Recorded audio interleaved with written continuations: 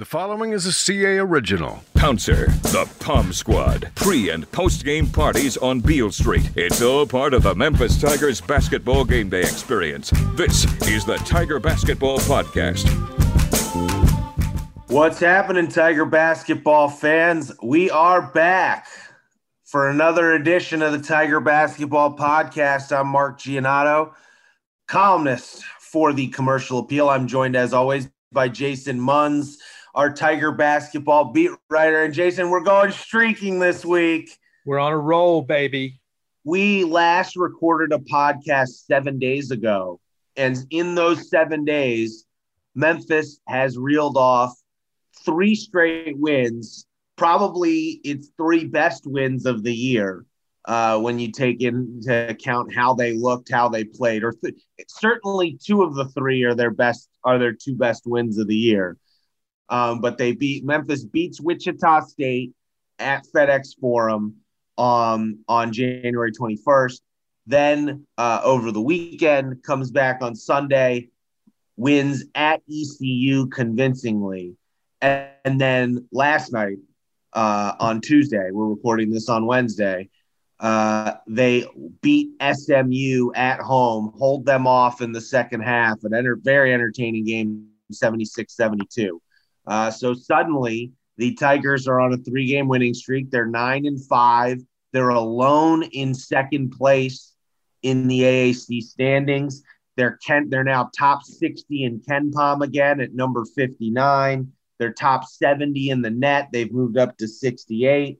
And they've in a matter of 7 days, Jason, have transformed the narrative around this season. And, I'm not going to say they're bubble NCAA tournament bubble mix, but they're certainly working their way towards putting themselves back in the conversation.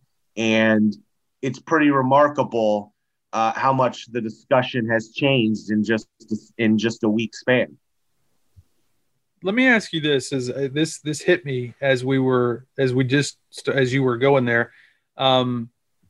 3 wins in a row, 2 of them against top 80 KenPom teams. Is this the best 3-game stretch of the Penny Hardaway era?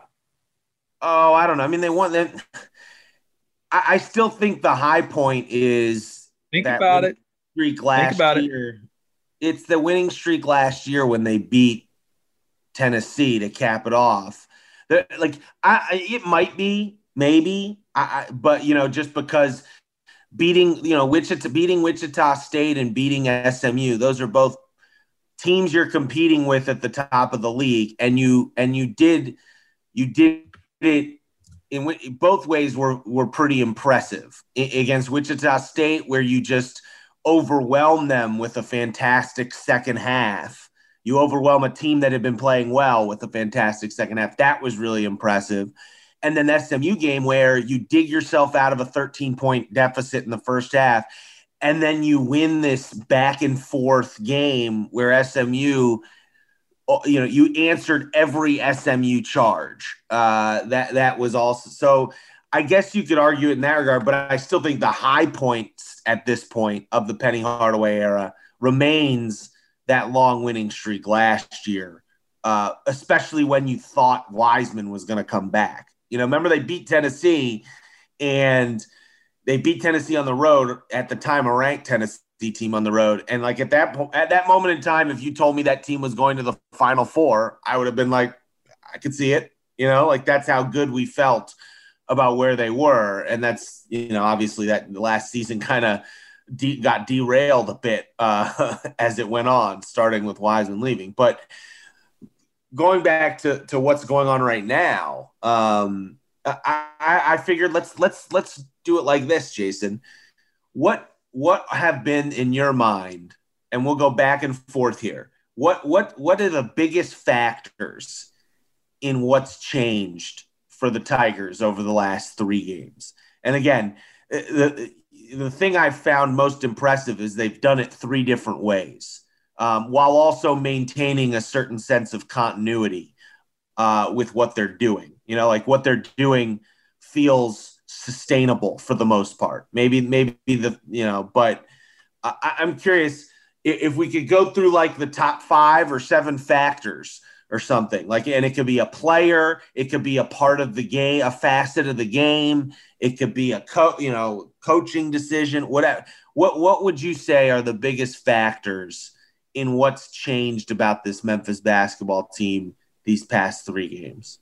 So you give me So you want to go tit for tat? Yeah, you give me one and I'll give you another one. All right, let's go with I'll start with 3-point shooting. What were they? 10 of here, let me pull up the stats real quick. They were 10 of 21 last night from 3. Against Wichita State, they were 11 of 18. I think they were like 11 of 20 or 11 of 25 against DC. Yeah, so 30.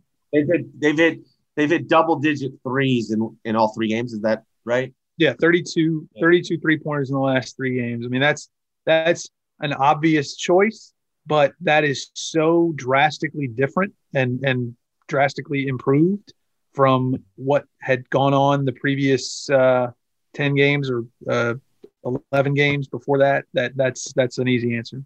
No, and Landers is really shooting the ball well now. We're starting to see that. The shooter Penny talked about in the offseason, he's really showing up now.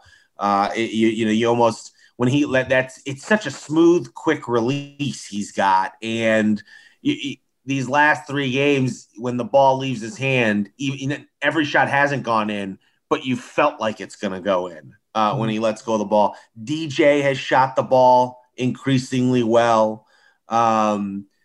Even Boogie isn't, if you look at his percentage, isn't shooting the ball poorly at all. And then, in the SMU game, DeAndre Williams hits 2 huge threes in the SMU game. So and Lester's shooting the ball better. It feels like he's taking better. They're getting better 3-point shots. I said, that's what's really stood out. They're getting rhythm 3-point shots more often. It's not as many forced 3-pointers or 3-pointers where they're off the dribble. It's coming within the flow of the offense from like driving kicks and things like that more often. Yeah, they got six guys now who are shooting 35% or better from 3. Okay, so I think 3-point shooting is a good one. I think for me a huge factor is Moussa Cisse. I think we've seen these last 3 games, we've seen the 5-star recruit. He's had dominating stretches down low. He's rebounding. He's had 2 in these 3 games. He's got 2 double-doubles and a 15.9 rebound game against DCU. And he's blocking shots. He had 4 blocks last night against SMU. I mean, I thought, that they go down 13 points in the first half against SMU there. And it was, I thought, Moussa's energy and activity that got Memphis out of its malaise. Like Penny went to a zone, which was a tweak that worked for a while there. It threw off SMU because SMU was doing a nice job dealing with the traps that Penny had used really well against Wichita and ECU, trapping like pick and rolls and all that, the aggressive man-to-man. SMU was doing a good job moving the ball and getting open looks off of that. That's why they were getting some of those open threes. And Penny went zone and it worked, but also Moussa he had a couple blocks, had a couple dunks, and we've seen they're using him in a different way. They're using him. It's a lot more. He's getting the ball moving towards the basket as he's close to the basket. Like he's not getting the ball outside of the paint very often, and he's not getting it with his back to the basket as often. They're putting him in better positions to take advantage of what he's really good at right now, which is he's long, he's athletic, he's got decent hands, he can, and he's finishing at the rim, and it's added and his activity defensively and as a rebounder, it's added another dimension to the team. And I think it's been he's been a huge boost. And frankly, honestly, Malcolm Dandridge has played better during this stretch too, these 3 games. They're just getting a lot more from that 5 position. But it starts with Musa. And obviously, down the stretch in the SMU game last night, Penny made the decision not to play Musa the last 9 minutes. And he explained it as he was worried about Musa's pick and roll coverage against SMU. And Penny had, he had in mind the USF game where the USF guard, even though Memphis won that game, that USF guard, I forget his name, kind of torched him in the pick and roll in the second half. And Penny wanted to avoid that, and it worked out. I mean, I believe over the last 5 minutes, SMU was 2 of 10 from the floor. So, and I know some of that was, miss some bunny. They did miss, like Kendrick Davis, he missed an easy layup that comes to mind in the last minute where you might have wanted Musa as a rim protector. But all in all, really encouraging stretch for Musa. And, obviously he's still got room for improvement. He can be a better defender in the pick and roll. His touch in terms of his offensive game is still, at this point, he's a liability doing anything but dunking the ball for the most part. But even just that is when he's doing that well and he's rebounding the ball and he's blocking shots, he's a really valuable piece to the puzzle. Yeah, one quick thought on Musa. One play that stood out to me last night was during that stretch where Memphis went like on a 17-2 run the first half. He had a really heads-up play. Kendrick Davis, it's like 5.5 minutes left.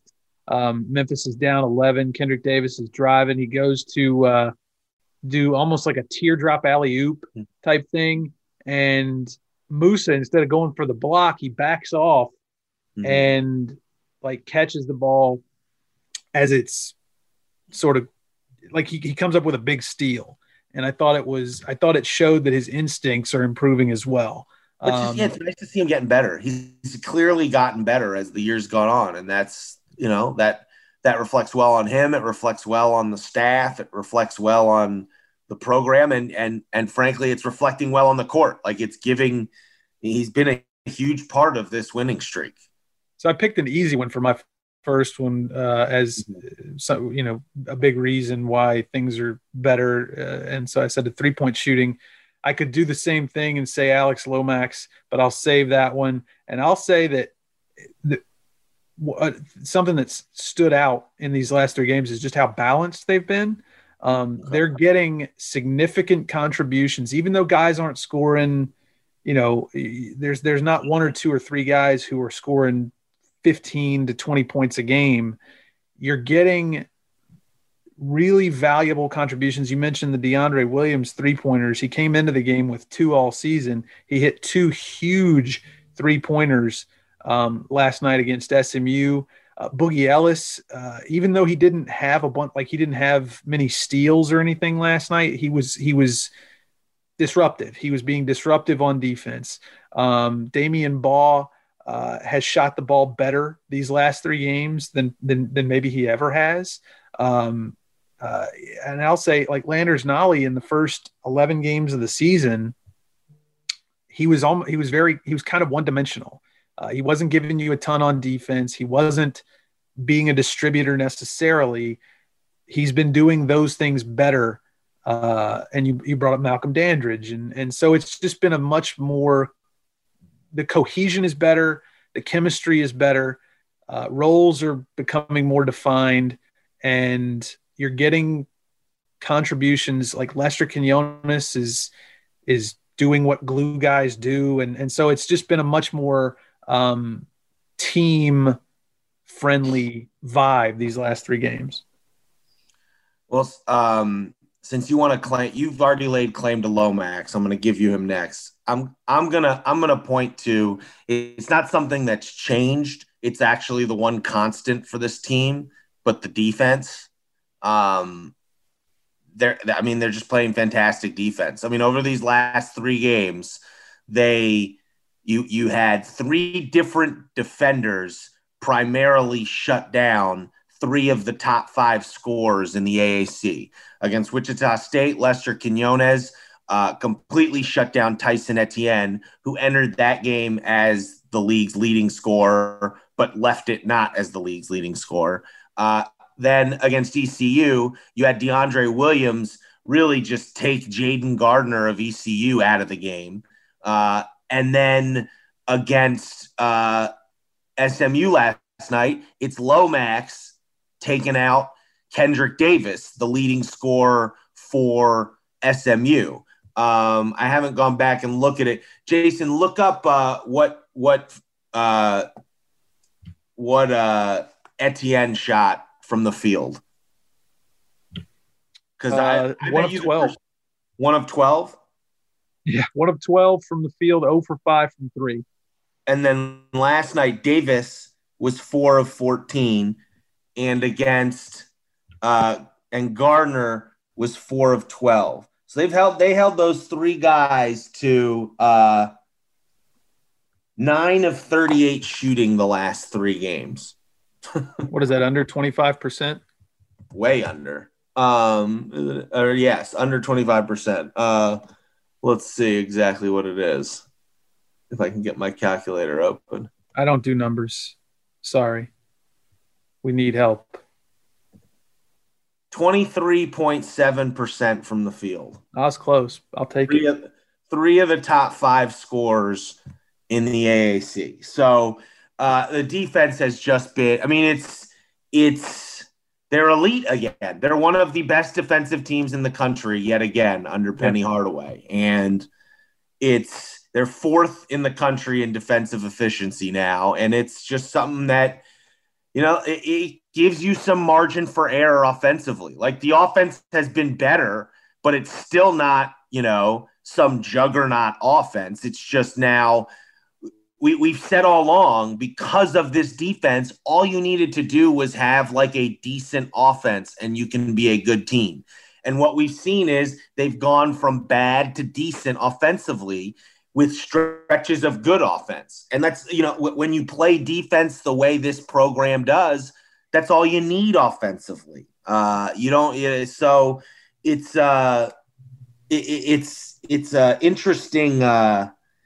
interesting dynamic here at how, it's a credit to Penny, frankly, that no matter what, he's always gotten these guys to play defense. And, you saw last night, like Penny had answers for what SMU was doing to them defensively. Yes, SMU got over 70 points, but they were also 10 points below their average. And like I said, they went 2 of 10 over the last 5 minutes of the game. You stopped them when it mattered, and you stopped their best player. So it's just and we'll see. It's why they play SMU again tomorrow night.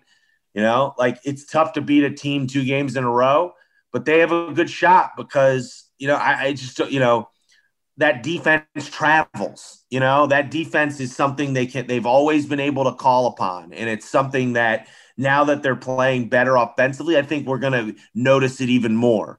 We're going to notice them, it's going to be even more noticeable how suffocating they can be defensively, Memphis. So, like I said, it's become a calling card of Penny's program. And when they're winning, it stands out even more in my mind that they're so good defensively. Here's a nugget I dug up late night as I was working on my premium follow-up story for this morning over at commercialappeal.com. Kendrick Davis, between his freshman year at TCU and the last year and a half almost at SMU, he's taken care of the ball. He's been a very, very good point guard. He has never turned the ball over. In 74 career games, he had never turned the ball over more than 5 times in a single game. Last night, Alex Lomax, Damian Baugh, and Lester Quinones got him to turn the ball over 6 times in a regulation game. That's pretty impressive. You know what I mean? Like, that's just further proof positive that this defense is for real. They flustered guys. They're playing more. The past few games they've played, they mix in zone every now and then. I feel like you can just sense it's just a hard defense to prepare for, even because they're so long. They can play these lineups like they did at the end of the SMU game where they can switch everything. They're trapping, they're aggressive, they're forcing turnovers. And then, we've seen over the last couple games, for a few possessions, they can just mix in some zone to throw you off balance. Right. And so it's an asset. And I wish,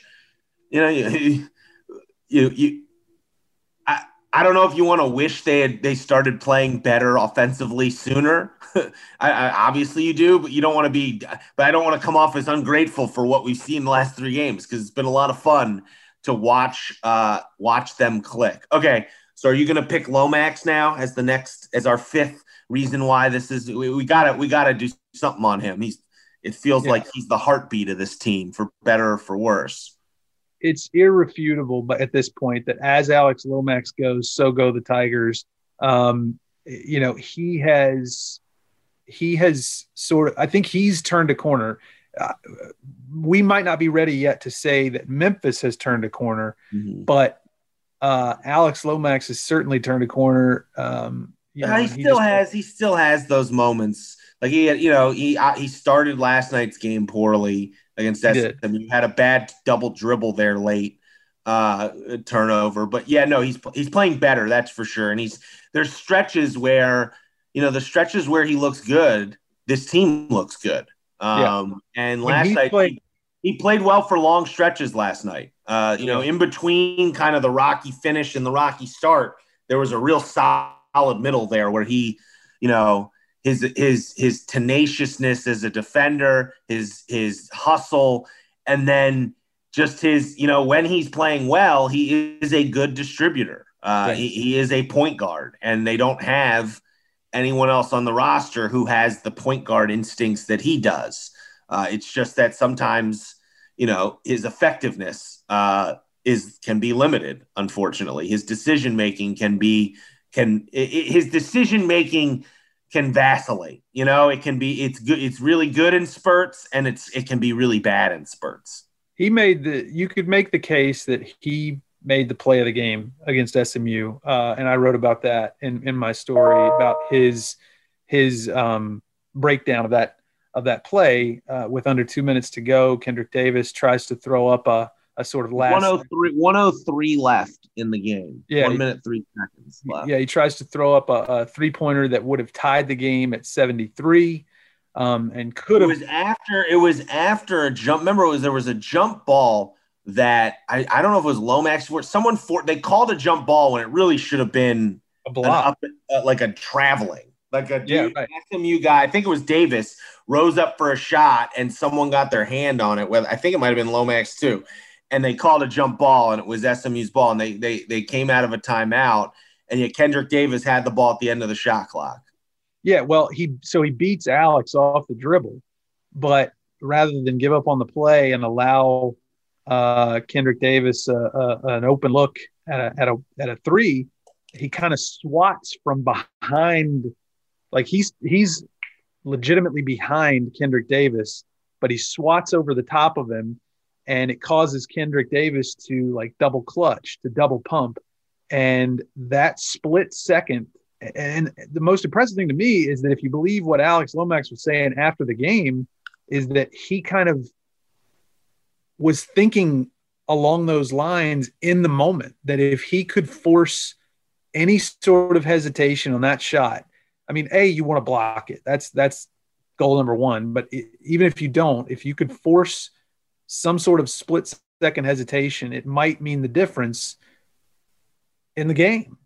And who's to say he wasn't actually aware of that? Can we talk about that? So it was a controversial reversal. So that shot goes in. Kendrick Davis hits the shot, and they initially called a 3, and it was 73-7. DeAndre Williams had just hit a big the game or lead change 3, go ahead 3, and then Davis we counted it last night. 65 seconds was how long that review took, which isn't very long for a review. But during those 65 seconds, it looked like it was a tie game, 73-73. And they were looking at the replay of the play. And what I found interesting, Jason, I didn't realize this in the moment because we were in the arena, but apparently people watching on TV, they never showed an angle on TV that looked like it should be reversed and not count. But correct me if I'm wrong here. When we in the arena on the Jumbotron, there appeared to be a slow-mo replay where it was a very close call, even in slow-mo. But in this very slow-mo replay, it looks like the red light on the backboard has lit up and the ball is still – it's being released, but it still looks like it's on Kendrick Davis's fingertips. Would you say that is an accurate depiction of what we saw in the arena? Because apparently on TV they didn't. It is. They might. I don't think people got the same view we did on TV. Right. So I rewatched the replay when I got home. I recorded it, so I rewatched it, and the clock that they were showing in the bottom corner of the screen as they were, going through the replay or whatever on TV was not the same. It was not the shot clock. You could barely see the actual in arena shot clock in the top left-hand corner of the screen, and there was a difference. Like the clock that TV was using, there was a little bit of time left. He got it off in time on that clock, but as you're looking at the actual in-arena shot clock, it had hit 0, as you said, with Davis's fingertips still on the ball. And how quick the review was told me like they saw a view that was pretty definitive because it was only 65 seconds. Yeah, because the commentary crew, one of them even said, he got it off in plenty of time. But again, I think they were looking at like their own unofficial clock maybe, and not the actual official clock.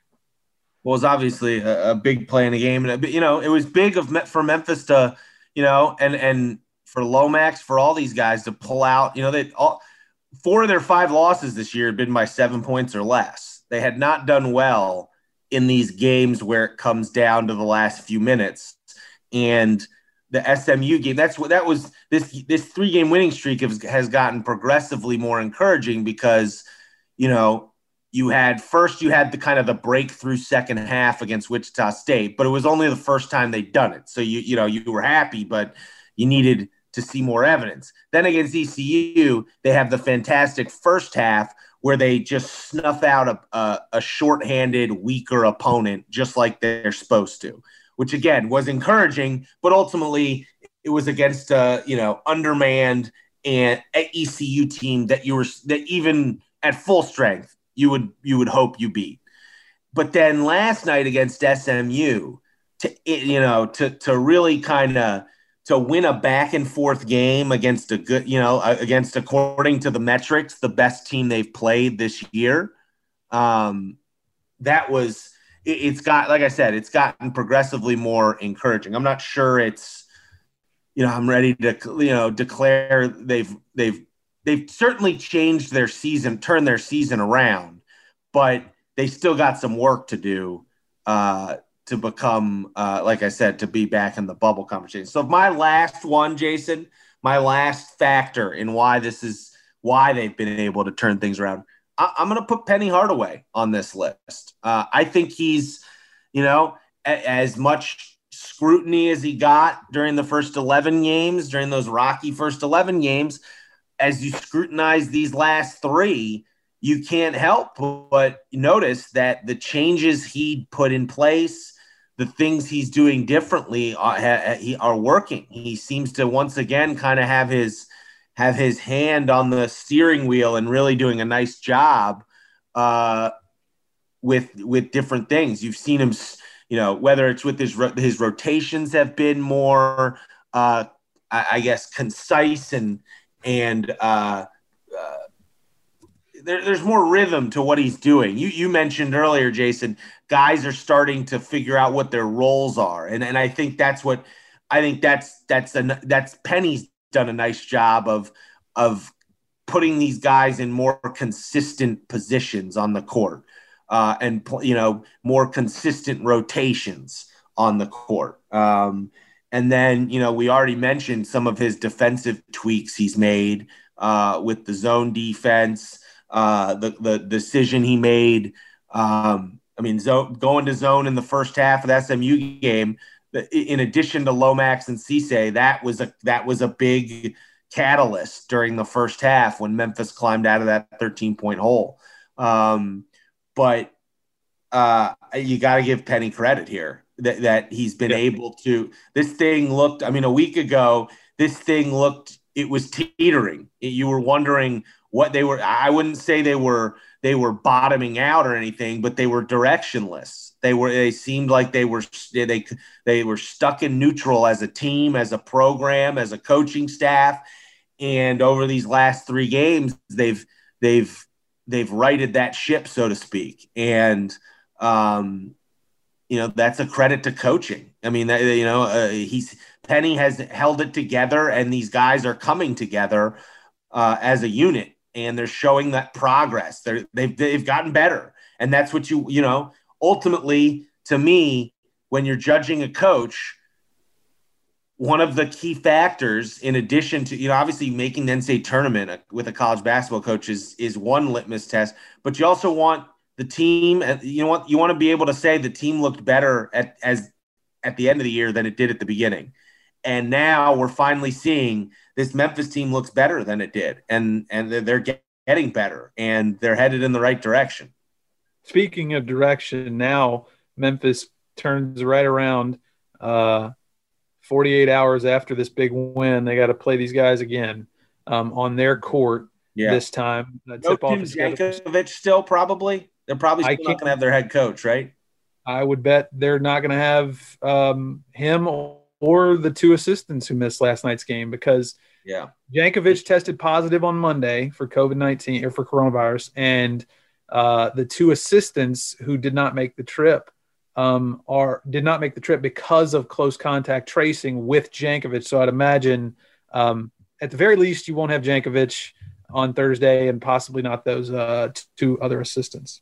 So can Memphis pull off the sweep? They can, certainly. They play the way they played the last 3 games. I see no reason why they can't beat SMU again. It's not like it's going to be some, SMU can be a tough place to play when it's full, but you're not going to have that same raucous atmosphere. Now, at the same time, I think you saw last night, SMU's a pretty good team. Yeah. That team, they got a bunch of veterans, as Alo put it afterwards, they're going to come back with a vengeance, and we got to come back with more. And so, they're probably going to have to play a little better, honestly, than they did on Tuesday at FedEx Forum. So, and then after that, they've got 2 home games against UCF.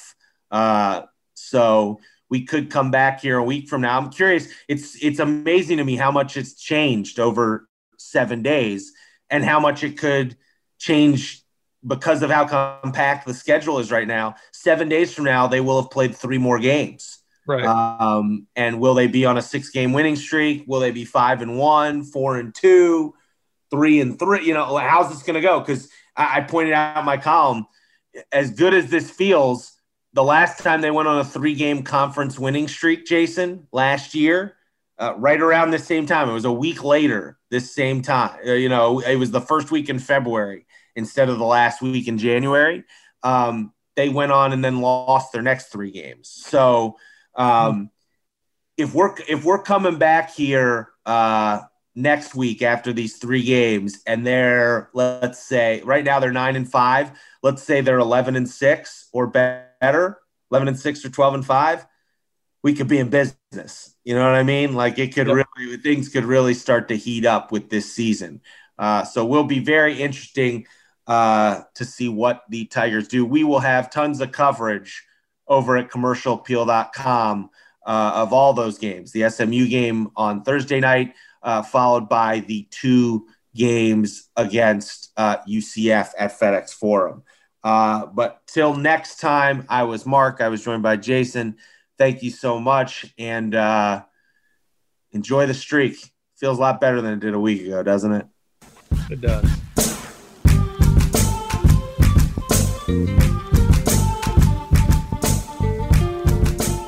The Tiger Basketball Podcast is a production of The Commercial Appeal.